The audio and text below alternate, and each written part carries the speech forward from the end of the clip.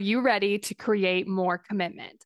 I went from consuming all the podcasts, listening to all the books, and signing up for all the free resources to figuring out how to actually create results. I'm Kayla Celeste, and you're listening to the Daily Steps Toward Success podcast. Let's get started. Today, I want to talk to you about creating certainty. So sometimes we're in these situations or we are trying to make a decision or our brain's just looking out into the future and it's like, okay, let's find all the things that could go wrong. And it starts to create all of this fear.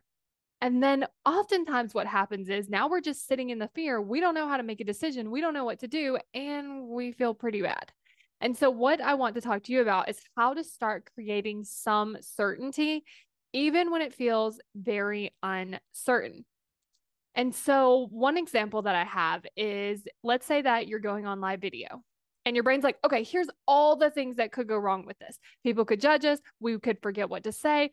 People could be there watching. People can leave negative comments. Like your brain starts to create all of these things that are really unknown because we don't know. We don't know for sure if you're going to forget what you're going to say. We also don't know if people are going to leave negative comments. Like that could or could not happen. And so it's not as easy to just tell our brain, like, hey, just so you know, that's not going to happen because it technically could happen. And so we can't really create that certainty by telling our brain the opposite will be true because we really don't know. But we can create the certainty with what we do know. And so, what this could look like is I know that I'm going to be in my office. I know that I'm going to hit go live. I know that I'm going to talk about something. I know that I'm going to end the call. I know that I will still be in my office when I'm done. Like you can just start creating certainty. Like, what do we know for sure? And what we know for sure are these things. Now, there are these unknown things that can be kind of scary and we might not know what's going to happen, but it's bringing yourself back to, okay, but here's what I do know is going to happen.